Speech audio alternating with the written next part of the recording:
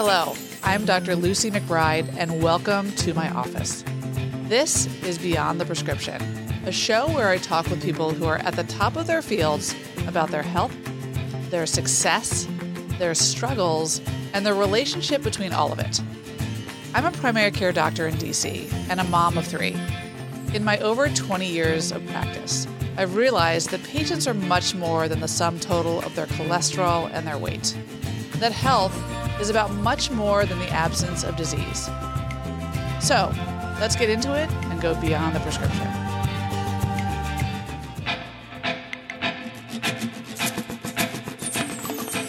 As a mom of 3 myself, I've been looking forward so much to talking to today's guest, Amy Chua. Amy is a brilliant legal scholar, a lawyer, professor, and writer. She clerked in the U.S. Court of Appeals, worked on Wall Street, and made it on the international bestsellers list as an author. Perhaps she's most well-known for her highly popular novel, The Battle Hymn of the Tiger Mother, in which she breaks down her unique and sometimes controversial approach to parenting. Amy was previously named one of Time's most influential people, and she's no stranger to success, controversy, and today we'll talk about how stress, success, struggle have brought her to where she is today. So I'm thrilled to talk to you today, Amy. Thank you for joining me.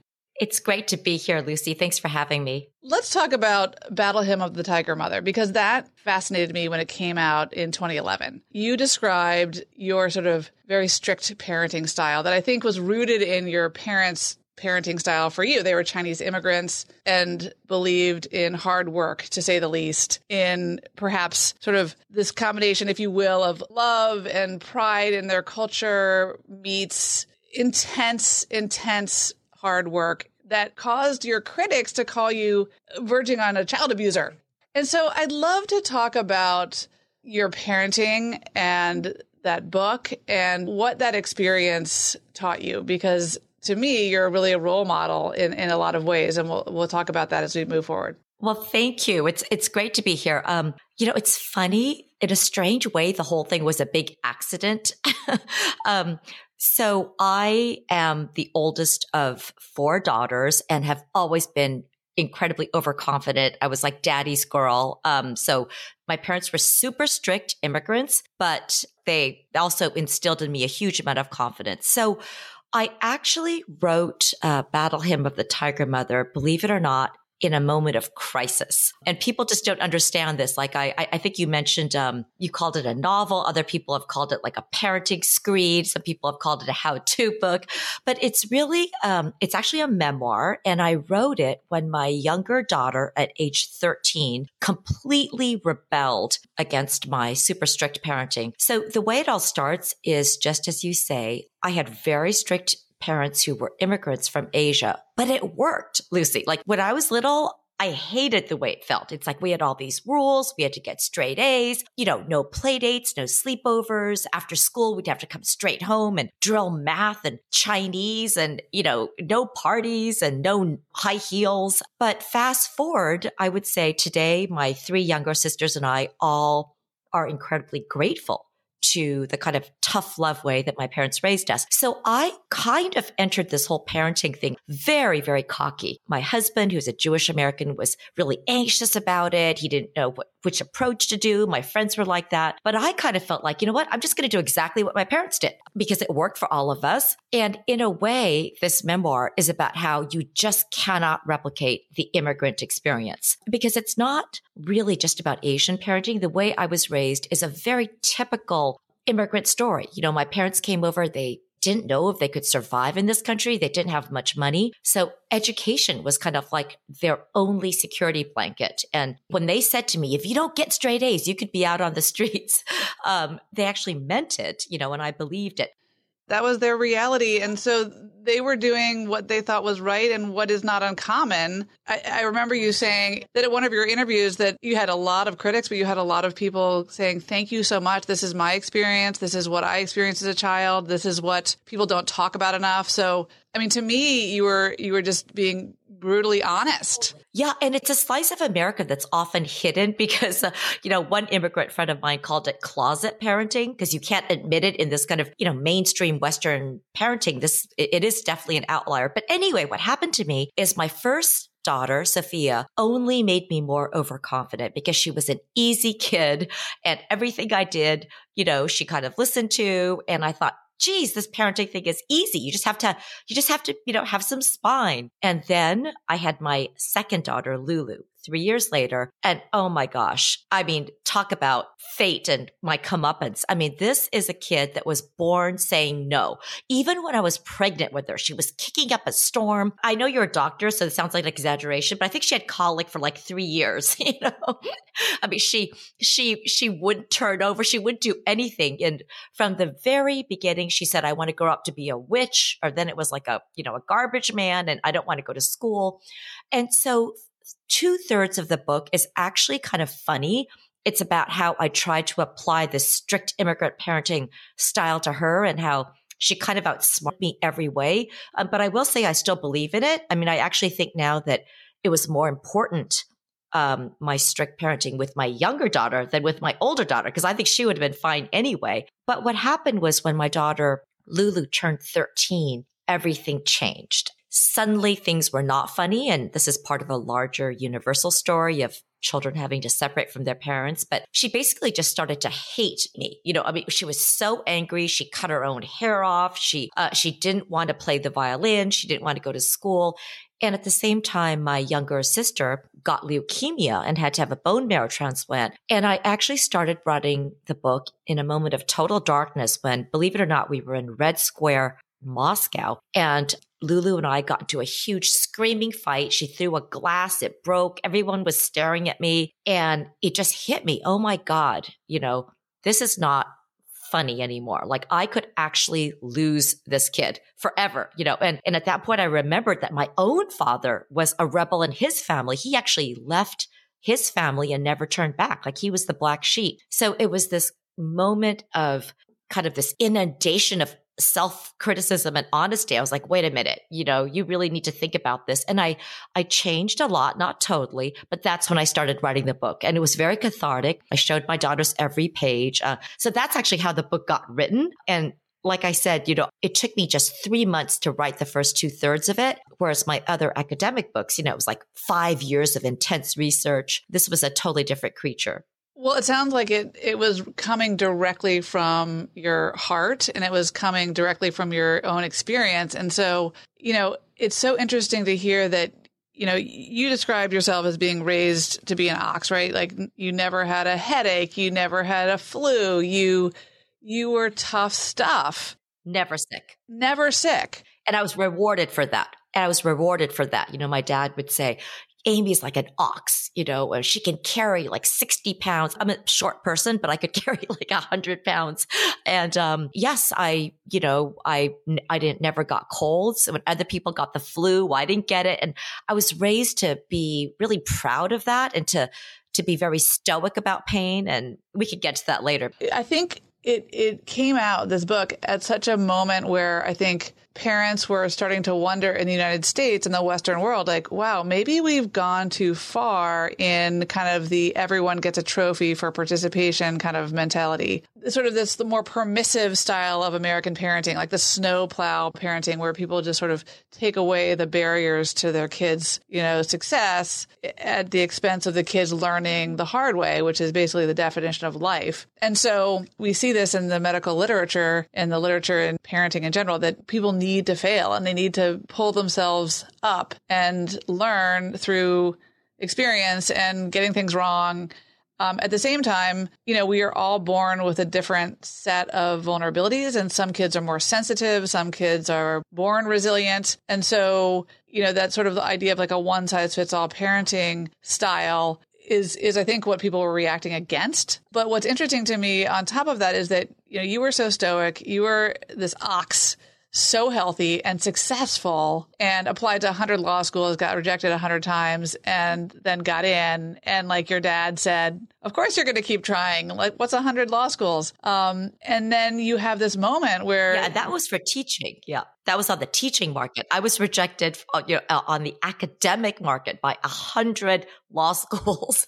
So I was an adult and I couldn't believe that. I called my dad. I was like, I don't think I'm cut out to be a professor, Dad, because I just got 100 rejections. And it was amazing. He was like, wait a second, Amy, let me understand this. You got 100 rejections and you want to quit? Like he thought that was a very small number, and he was right. And it's amazing that you didn't, buckle then. And then you have this moment where you're in Moscow and your parenting style is sort of backfiring, right? Your daughter is sort of melting down.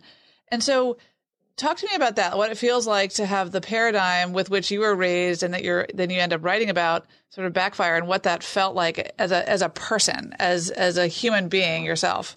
Yeah, you kind of summed it up very well, the two lessons. Of course, I didn't write the book to be a how-to guide. It was just kind of my story. But I'll say two things that might sound contradictory. The first is even now with all my mistakes and even with the meltdown and the change of heart, I still am a kind of a proud, strict mom in a sense that I do believe that the only way to really instill real grit, real inner strength and self-esteem is by having the kid earn it themselves. I mean, gosh, I would love it. It's so much. I'm a type A person. If I could have just told my daughters, you're amazing, you're perfect, and then have them believe that, that would have been great. So I actually think that Western parents do often let their kids give up too quickly. That's something I still believe in because it might feel good, like, oh, they're so unhappy playing the violin and they want to switch to the flute. And then, oh, they're unhappy with that too. Let's switch to something else. We're always looking for their passion. One of my favorite lines in Battle Hymn is that nothing is fun until you're good at it, So I think that there is something worthwhile about just forcing your kids sometimes to just stick to it a little bit more. So that I stand by. But the other piece that's maybe contradictory is exactly what you were saying. Like I had to learn the hard way that every kid is so different. My daughter, Lulu, she just had this completely different personality. She just was naturally rebellious. I don't know why I forced her to do the violin. She's incredibly social. It was completely the wrong instrument. And I think that's one downside of quote unquote Asian parenting or immigrant parenting. It's not very individually tailored. It is a little bit one size fits all. And I did learn that. I mean, I completely went cold turkey after that fight in Moscow. And then we went through a process of like renegotiation, for the next 5 years. And I think it came out great, but nothing is harder than parenting, Lucy. I could not agree with you more. It is like the ultimate exercise in humility. It's like you get your ass handed to you on a platter every single day. It's the ultimate exercise in acceptance. And I think we have to learn at some point in our lives that we can't control the uncontrollable. And there's nothing like having children to remind us that we don't have control over the universe, nor should we. In fact, as a mom of 3 kids, one's in college, one's a senior in high school, one's in a sophomore in high school. Like I've learned so much from them by letting them be who they are. At the same time, I couldn't agree with you more that struggle is essential. Not that we want to have our kids struggle, but it's an essential part of life. The question about the hardest part in parenting to me is knowing when to hold them and knowing when to fold them, right? Like knowing when it's appropriate to offer added support and knowing when you should step back and let them fail and struggle. Exactly. Especially, yeah. And because they're very, very cunning and crafty. They can read you and play you too. Oh yeah. So. My kids can smell an agenda from a mile away. Same. And on those lines, you astutely said, you cannot gift your child with self-esteem. Not to speak for all parents, but I think it's probably pretty universally true that most parents want their kids to be happy and successful and have self-esteem and be self-actualized and have healthy relationships and all of those things. It's a question not of the end desired result. It's really how do you get there? And I guess I'd be interested to hear how you have reflected on your own life and your own health. I guess I'd be interested in hearing how you're sort of reckoning with the wild success of this book and controversy around it, and thinking through your own parenting and thinking through your stoicism, and then realizing you're human like all of us, right? You have vulnerabilities. Even though your parents expected you to get 100 on the test and asked you where the other point was when you got a 99, I mean, you're still vulnerable. You're still human like everybody else. So I guess I wonder, how did you end up where you are today, where your class at Yale has an enormous waiting list? You mentor and nurture other students. So there's something to that. You're not just a tiger mother, as far as I can tell. Yeah. So, I have so many things to say about this. First, back to my own parents. I have this one strange story. Maybe this is not to be copied, but when I was maybe 7, I was the only Asian kid in my whole school. And there was a guy named Jeremy. I still remember his name. I had a strong Chinese accent back then, and I pronounced the word restaurant wrong. I said restaurant. And then after that, this kid ran around on the playground making slanty eyes saying, ha, ha, ha, restaurant, and this just basically what being a bully. And I remember coming home to my mom. I must have been in 3rd grade and telling my mom about this. And you will not believe her reaction. You're going to be horrified, but stick with me. She was furious, but not at the kid. She was mad at me. And what she said was, Amy, if this stupid boy, he doesn't know, and here comes the non sequitur. We come from the oldest, most magnificent civilization. China invented everything. And if this stupid boy can't see that, why would you waste 1 second, even thinking about him? Now, that may sound crazy, but it turns out I later, for another book I did, discovered in research that this is actually, it's a thing. Immigrant parents kind of giving their children a sense of enormous ethnic pride, or just, pride in their ancestral heritage as a kind of psychological shield or armor against discrimination. So that's the reason I mentioned that is it wasn't just being strict, my parents. They, from the very beginning, they in a way taught me how to be proud of being an outsider. Like, I was never raised to feel like a victim. And yes, sometimes it's hard. Like, I have to say, that wasn't the greatest day when I feel horrible and bullied at school and my mom is mad at me, and I do think this is one of these, don't try this at home. I'm not saying, hey, everybody do this. Absolutely not. But every once in a while, if you titrate it just right, because, my mom and dad were always conveying unconditional love. That's kind of like goes without saying. And if you were to ask me what is like the most important thing of parenting for anyone, I'd say find a way to convey unconditional love. And that is very culturally contingent. My parents never once said, I love you. I don't even know how that would translate in Chinese. Like, nobody does that. Nobody says that. And yet it was absolutely clear to me, whereas in other households, they say it all the time. It just doesn't, it's not absorbed. It's not conveyed. I think it's such a good point that like that style of parenting in particular wouldn't really hold water, nor would you be as close with your parents and your siblings as you are today if love wasn't the glue. And I just want to break down that moment for a minute when your mom is blaming you for this kid basically bullying you and issuing racial slurs. I mean, if you put that up on Twitter, let's say, for example, a lot of people would say, wow, she's victim blaming. Not that you would ever put it on Twitter, nor, as you just said, are you recommending this style of parenting.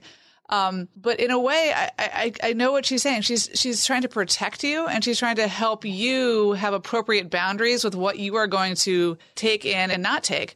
In other words, the expression, what other people think of you is none of your business. I mean, it is your business in that is hurtful, and that is racial and ethnic discrimination. At the same time, if you internalize that, and, even today, right, we see so much racial, ethnic, and just in general discrimination against others, you wouldn't get out of bed in the morning if you took that all in. Yeah, and exactly. And, I think that what I was feeling then is so low, he belittled me, and I internalized that. I came home, I felt terrible about myself. And in a not very, Western way, my mom was kind of saying, you're better than him. Like, who cares? You're stronger. You don't need to. And I think it was her own way of giving me confidence and strength. And, I have tons of stories like that, which again, I wouldn't recommend to be replicated. But there's a lot of subtext And I think that's what's interesting about talking about different parenting styles. Like it's like a lot gets lost in the translation, I think, because people have very different cultural styles. Yeah. Even the translation of your book actually in Chinese, right, was like Yale lawyer tells you how to parent, which is actually not at all what the book was, but it was the literal translation that was a complete misrepresentation. But I think in our primitive brains as human beings, we like to sort, we like to assume, we like to label. It's sort of the way we cope in a way. And so I think there are a lot of people who think Amy Chua equals tiger mother. But you described to me this moment of intense vulnerability when you faced a medical issue that I think was really a reckoning for you. Not that you didn't realize you were a human before that, but I'd love to talk about that. Yeah, it's amazing how you learn these life lessons so late in life. So in 2018, basically everything collapsed for me. I'm not kidding. I was unbearable. My kids were like, I was so unsympathetic when anybody had a cold because I was never sick. But then in 2018, I had a freak medical thing happen to me. I taught my first class of the semester and I had like 104 fever, but I was like, oh, come on, just like add down the Advil. But the next morning I woke up and I was in such excruciating pain that I almost passed out and I got rushed to the hospital. And basically I was in there for a week. And after a week, I had 8 tubes in me. My organs were failing and nobody could figure out what was wrong with me. And the whole time the doctors kept asking, on a scale of 1 to 10, how much pain would you say you're experiencing? And I don't know. I think this is a woman thing too, but I didn't want to say 10, even though it felt like that. So I would say, 4, but when they finally opened me up, they discovered a 2-centimeter hole in my colon. Fortunately, it wasn't because of cancer. It was like diverticulitis or something. Basically, you had an infected diverticula, one of these little outpouches of the colon that burst, and then you're calling it a 4 out of 10. It went everywhere. Like one of my lungs collapsed. It was approaching my heart. It was horrible. And I ended up staying in the hospital for 3 weeks, lost all my hair, came out in a wheelchair. I had a colostomy. I'm very open about that. Yeah, it's basically where they had to take off part of your colon, the part that was burst and infected, and then attach it to the outside of your skin, of your body. That's a very humbling experience. Yes. I went to the bathroom, now a different way, through a bag, which is a shock for somebody who'd never been sick. And I couldn't even walk. I've always been a runner, a jogger, a swimmer. I couldn't even walk to the end of my driveway, and that was one of the weirdest stages of my life because first of all, I was on oxycodone. So I think I had to get over this addiction too. That was horrible. But I went through this mental, I don't know. I think this happens to people who come very close to dying because my doctor, the day that I left, I loved her. She said, I really think you need to realize how close you came to not making it, and I think she could see that I had this problem of sort of suppressing a lot of stuff. She's like, you might need therapy. You might need to, talk about this. And she was right. It took me, that whole year was one of just, I was completely not like myself. I saw nature for the first time. I slowed down. I didn't rush in traffic. And I've never liked poetry ever. And I'm back to the stage where I don't like it anymore, but during that stage. So here's the funny thing, Lucy. I recovered after a year. I had a reverse colostomy and this is a terrible thing. Well, it's not terrible, but now that I'm fully recovered, sometimes I long for that year where I was just so much more peaceful and not stressed. And I thought, maybe I said to my husband, let's move to a farm or by the ocean. And he was like, Amy, you hate farms and you hate the ocean. Well, it sounds like what happened to you is what happens to so many of my patients when they face their mortality or they face a difficult diagnosis or when they just feel really sick and they're they realize they've taken for granted perhaps that they feel pretty well in general most days. And also to develop diverticulitis such that you perforate your bowel and you have a hole in your colon, you have to have, if I may, ignored some symptoms for a little while that maybe you reflected on as well, saying, maybe I should pay attention to my body, be a little more in the moment, be a little more present. Oh, the doctor, her name was Dr. Einer's daughter. She was Icelandic. She was 6'5". She's I idolize her. She said just that to me. She practically had to shake me. I mean, we became friends, but she said, Amy, she's like, do you realize that you have just been incredibly stupid? She was like, you almost killed yourself. Yes. She's like, you almost killed yourself by not explaining to us, how you were feeling. And she was really getting at that. Like this kind of stoicism, while maybe useful in some contexts, is not always a good thing. So you nailed it. Yeah. Yeah. It's like an example of where not sort of tuning into your bodily cues and signals cost you almost your life. And, I remember a couple months ago, I had to have a root canal.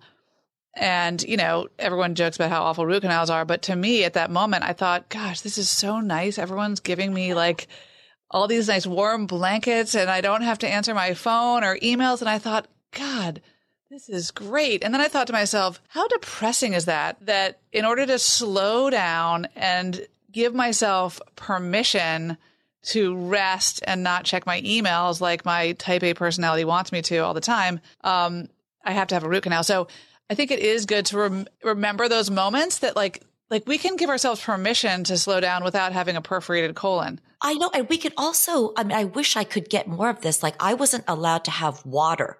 I was allowed like tiny little bits of ice chips, and I had nausea for almost 2 straight weeks, in addition to pain that morphine would not get rid of. And so I for the first time felt like, I don't know if it's worth living, because nausea is almost worse than pain. Like it was constant. So the day that my nausea lifted and I was allowed, I still remember my first juice. It was like, I got to have juice. It was like ecstasy. And I really did. I was like, wait a second. I have just been so taken for granted, all these things. Like I can drink water. I'm allowed to drink water. It's such a good point because, we talk about gratitude all the time in this sort of passing way, like gratitude is so good for you, but that's what it is. It's like that apple juice in that moment tasted so incredibly nourishing and good. And it's just a good reminder to pay attention to your body because, as you probably know, once you have diverticulitis, you could get it again, not in that same spot because that part of your colon is gone. But you want to pay attention and just tune into your body and tune into what gives you joy. And I think that it's interesting to hear someone as successful, Amy, as you are, and so driven, had that kind of moment. It's interesting. I mean, how do you take care of your health now? Like, what do you do to take care of your health? Yeah. So, I think we're all works in progress. After I got better, I was hoping, and for a while there were lingering lessons. Like I was like, and some things have never changed. Like I'm I don't rush as much anymore. I realize, why am I always running? Like I'm always running. I'm always late. But I'm back at Yale, and it's very hard to change our personalities. Going back to your earlier question about the relationship between success and happiness, some of the people I admire most are people who just have, an ability to be happy, just with themselves, But I think for most of us, it's a false dichotomy. That's what I wanted to say. Like during the Tiger Mom controversy, people would say, so which do you think is more important, success or happiness? And I'd say, of course, happiness. But the problem is that's the easy way out. Like if I could have a magic button and pick either success or happiness, of course, happiness for my kids. But the problem is that in this world where you see your peers, other people are succeeding, there's a lot of pressure. I think it just is the case that the two are not unrelated. If you, for example, cannot get a job, if you have no skills, that it's kind of hard to be happy. And this is the kind of the quote unquote Chinese or old style Asian way of parenting. It's like, here's what parenting is about. Preparing my kids for the future, so, and it's a completely different mentality than a more Western framework, which is how my husband was raised, which is childhood only comes once. I want them to enjoy it. It's, it's a fleeting thing. And I have very conflicted views about this because my husband's childhood was so fun. Every summer they went to this lake. They like ran around barefoot. They did nothing. For me, I was sent to computer camp.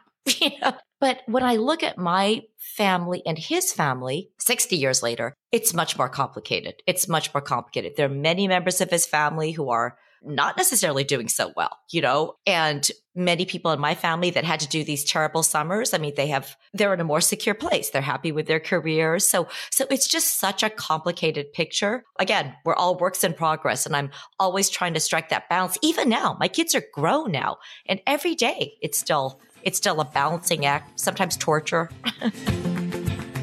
Let's take a quick break. Tired of wondering where to look for trusted medical information and advice? Subscribe to Dr. Lucy McBride's newsletter and wonder no more. Each week, Dr. McBride delivers real-time information about the latest medical news and guidance on how to manage your physical and mental health in tandem. Subscribe online at www.lucymcbride.com/newsletter and learn the tools you need to manage your health. Again, that's www.lucymcbride.com/newsletter to subscribe. Welcome back. Let's get on with the conversation.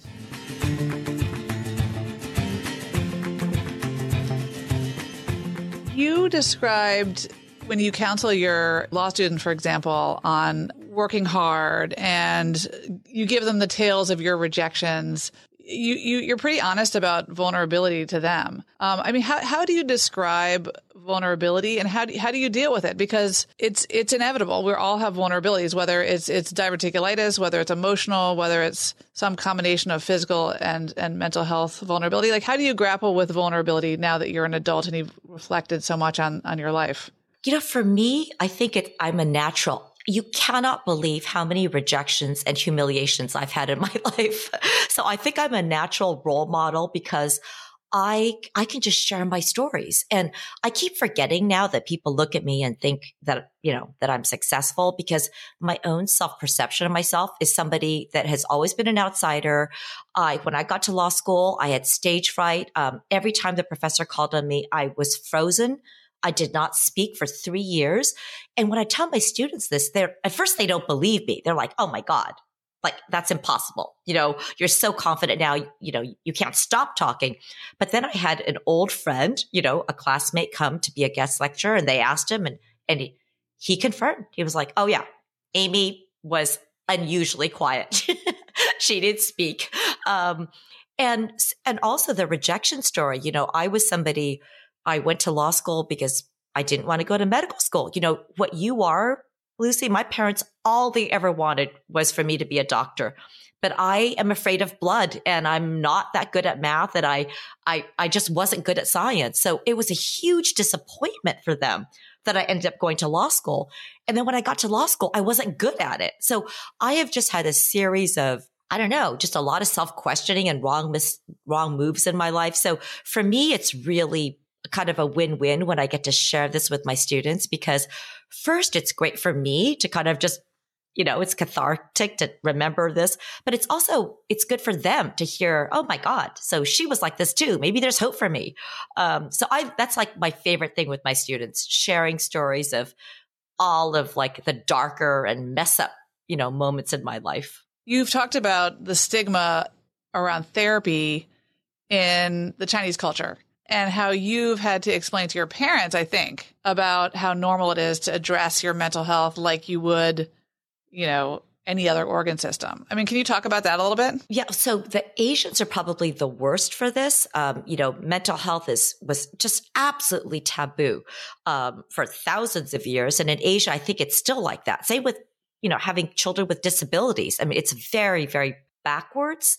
There's a lot of shame associated with mental illness or disability. So the result is like, just don't talk about it. I remember, my youngest sister has Down syndrome. And when she was born, my grandmother on my father's side said, let's ship her off back to Asia. Nobody will have to know about it. And to my mom's credit, this is why I admire her so much. I mean, first she cried for a while because she didn't understand it, but then she just started reading books. She joined all these support groups. She learned about it. She is now like the biggest advocate for children with Down syndrome. So this is like the positive side of the West. And, I often say like we should try to get the best of both worlds, But anyway, I just had this. It's funny that you ask about mental health and therapy because just 2 days ago, I taught my last class and it turns out that this is a whole immigrant thing. It's not just Asians, but many immigrant children feel that it's almost like a betrayal of their parents if they go to therapy. Because, part of therapy, even if you had pretty good parents, but, I'm not talking even about traumatic, bad experience. I just mean pretty good immigrant parents. But part of therapy is you kind of unearth your childhood and, maybe some burdens that were put on you that had some lasting effects that maybe aren't entirely good. And what the student said, it was so brave. She said, it's really a struggle for me because I love and respect my parents so much. I'm undyingly grateful. And yet having become a mental health counselor for lots of other people, I see now the importance of therapy. And I see that this is a huge problem in immigrant communities. So yes, and I've talked about it in my own family too. When we've made progress, my parents are 85, are definitely, everybody can learn. It's never too late to learn. But I would say it's probably, yeah. It's so important that you model that, Amy, for your students, because I do think that you can hold two things in your mind at once. You can have immense love for your parents. You can also feel that there are issues in your childhood you want to work out. They're not mutually exclusive. And it's so interesting you talk about the immigrant students who come to you saying that it almost feels like a betrayal of their parents, which, I would say that that's a common theme I see in my patients in general, or people I talk to about therapy. They say, well, why would I want to air my dirty laundry to someone else? Isn't that sort of, not what you do? And my answer is, well, it's not really about airing dirty laundry. I mean, you can do that with your friends. It's really about having a professional guide and place that's safe and non-judgmental to kind of work out the thoughts in your brain. For people who are therapy resistant or therapy hesitant, I'll liken it to going to the gym. Like you go to the gym to work out your biceps, you go to the therapist to work out, to build resilience, to build healthy boundaries, to, grow and strengthen strong relationships, and to, work on controlling the things you can control and letting go of things you can't. So it's sort of like the brain trainer. It's funny. I talk to different people about it in different ways, depending on their preconceived notions of therapy. But for you as an immigrant woman, I think it's so important that you're able to sort of destigmatize it to your students. Yeah. And I have to say, with that particular story, I can't even take credit for it. I mean, I do think I make the space so that in a large class of 85, somebody feels free to say that. But it was actually a student. She was actually a Cuban American who said this story. And it was actually one of the most amazing, just pivotal moments for me teaching, because this class is called International Business Transactions. Okay. We're not this is not psychology, but when she said that, it resonated for so many people in my class. And yeah, I was kind of proud of it, but proud of my student, especially for, kind of being brave enough to be the first person to say that. And going full circle to what you said earlier, and this is one of your quotes in the battle hymn, is nothing is fun until you're good at it. I mean, once you have this sort of self-awareness and ability to connect the dots between your mental and physical health, and then have better control over relationships and, stress management skills, then life can be more fun intrinsically, because you don't have to be in the sort of back seat of the bus. You can be in the driver's seat of your health a little bit more. Well, I like your tweets, and I became a fan of yours because, again, being totally honest, I am not there yet. I don't know how you can stay on Twitter. I am still somebody. Oh God, Amy. It's like we need therapy for that alone. Exactly. I still am somebody, I try to project strength and confidence, but I still get cripplingly depressed at criticism. And it's pretty hard because I'm a controversial person. And this is another problem. 99 things will go well in a day, and one tiny bad thing will happen. And that's all I can think about, or there'll be a dinner party and I'll feel like the life of the party. And the next morning I'll wake up, oh my God, what did I say? Oh my gosh, Amy, it's so refreshing because guess what? Me too. It's so funny when you talk about being the quiet kid in the class and your students can't believe you. I mean, I was pretty shy in my high school years. I was the president of my class, or the student body, and, an athlete and very social, but I was pretty shy. And I only found my voice sort of later in life. And now I've got such a voice that my mom and my dad and my husband are like, oh my gosh, can you like turn the volume down just a wee bit? But the point is that I think we're all works in progress. And, I've learned so much about myself through, relationships with other people, but also in therapy, sort of trying to understand like the way I think, the way I process the external world, trying to not be so emotionally reactive, not so hard on myself, to have more self-compassion. And that's one of the things I try to help my kids with, without them being so self-compassionate that they're like not trying. But I think to your point,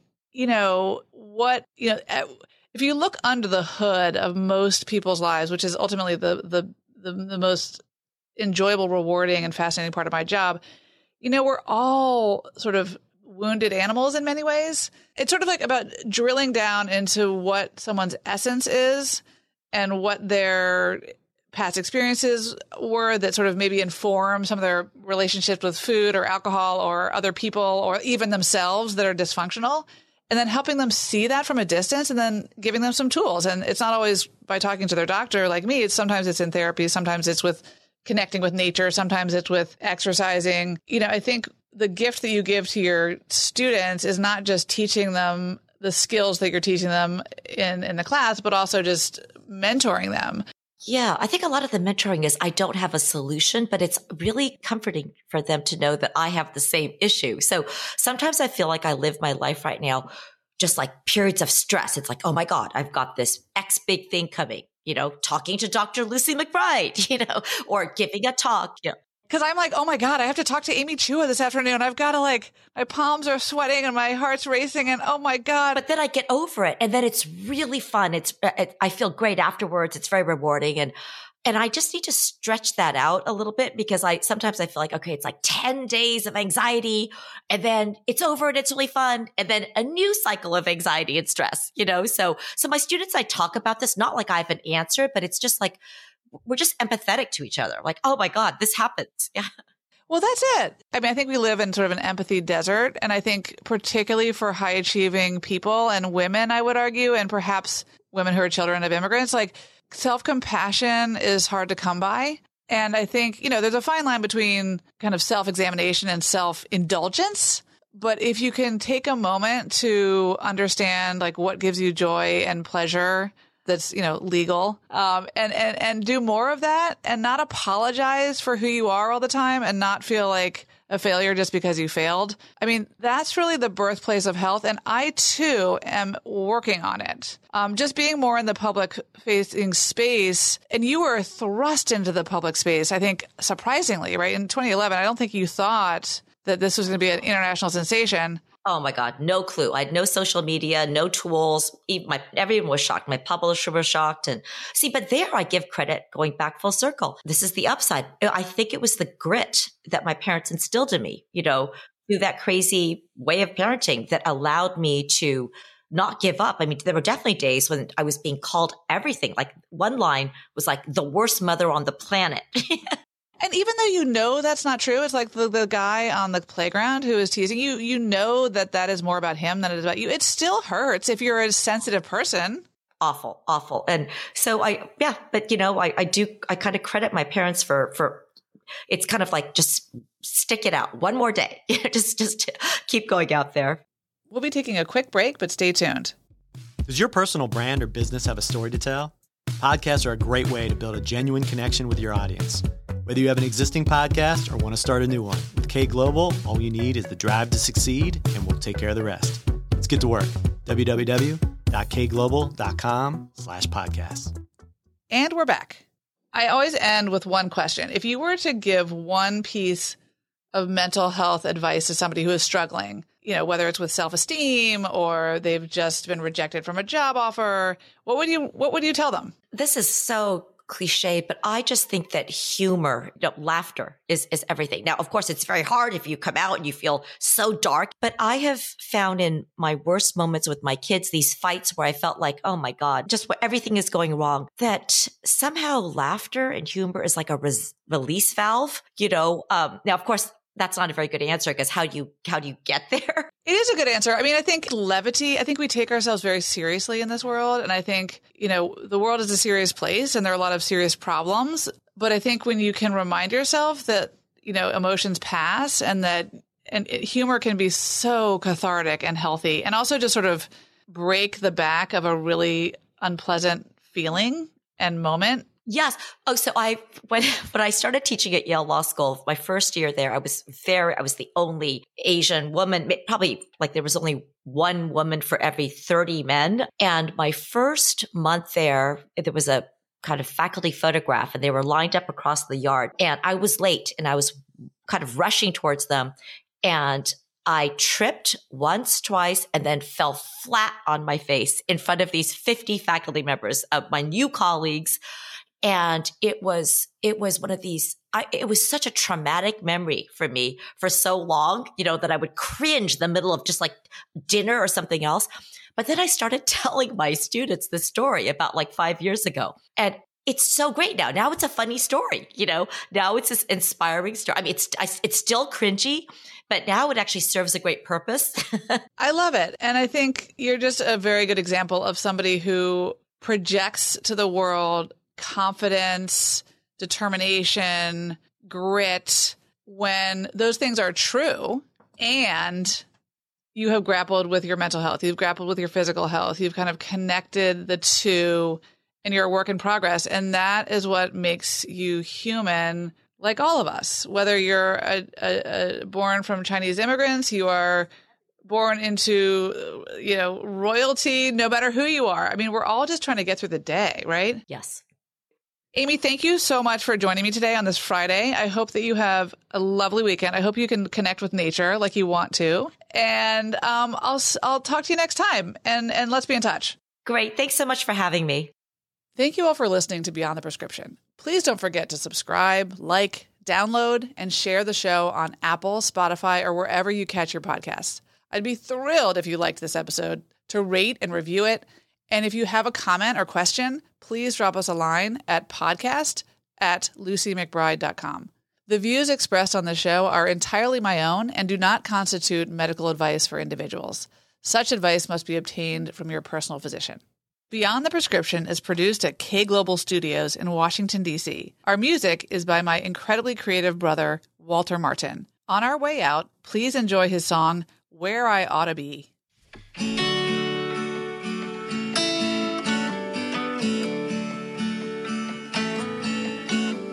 roads are crossed, and I don't know what's in front of me. One way's home, and the other's to the sea. So toss a coin, put your hand in my hand. Heads, I follow you. Tails, you follow me. But either way, I'm where I ought to be.